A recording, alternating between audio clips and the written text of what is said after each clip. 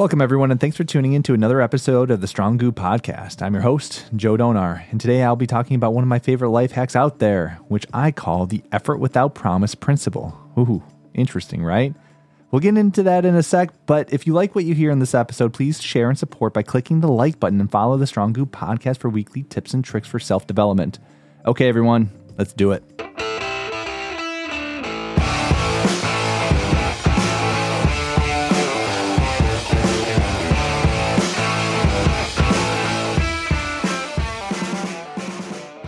What up, my Strong Goo fam? In this episode, I will be discussing my effort without promise principle, which in other words means to work without reward. This might sound perplexing to some, but it makes sense why it doesn't make any sense. I mean, all our lives we were told to know our value and make sure things are fair. But this makes us move more cautiously through life, making sure we don't get screwed over or treated unjustly. But by doing our best to ensure that we don't get ticked over and taken advantage of, we establish specific perceived expectations for what we hope the outcome to be. We then immediately start assuming all the potential rewards that are attached to what we believe our effort to be.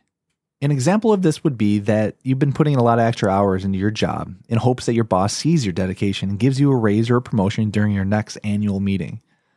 But after you had the meeting with the boss, you didn't get offered either. You came up empty-handed. So now you feel as if you haven't been seen or any of your extra effort wasn't noticed in the workplace. So now what do? Do you find another job?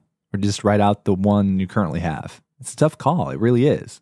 A lot of people find themselves in the same but different situations. Like you didn't make the team after tryouts, or maybe you didn't pass the big test after studying really hard. Or how about someone doesn't love you the same as you love them back? These things happen all the time though, but it doesn't mean that you should quit or give up. It just means that you need to pick yourself back up again so you can make that other team finally pass that big test or find a heart that connects with yours. To do this, though, and not give up, we just need to give up the attachments to the outcome. We just need to discover the work we want to do in service for us and the others who surround us. And an easy way to figure out what that work is for us is just think of something that you would do for free, totally free.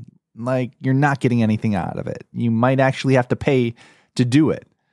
You just want to do it because you like to do it, where the work doesn't feel like a burden and actually sounds like fun. And when our work turns out to be fun, we'll find ourselves very eager to play in that work. And during this quote-unquote playtime, we won't need to concern ourselves with the effort we put into that work, because as long as that work is interesting to us, we will forever continue to try, making our attempts effortless since we are not overthinking about things anymore. Because again, we're only just playing around. So when we start having fun with the work that we do, we automatically detach ourselves from the possible external outcomes and expectations we set intentionally or unintentionally for ourselves. So when we find the work that motivates us to put forth effort without the promise of success, we begin to realize that we just do whatever we do for the love of it, nothing more. This is when we learn to work in the dark, because we now know we have the light that burns bright inside of our hearts. It's at this moment where we stop listening to the naysayers who tell us we can't, and we go ahead and tune out the critics who tell us we shouldn't waste our time doing whatever we're trying to do. Because the thing is, time is never wasted when you're doing the work in service. Because you're only doing it for you, and you're only doing it for us. So for today's daily practice, I want you to start thinking about the work you would do for free. Like totally free. Something you would actually go out of your way to do. And after making your list, compare these activities with the ones you currently do for your work.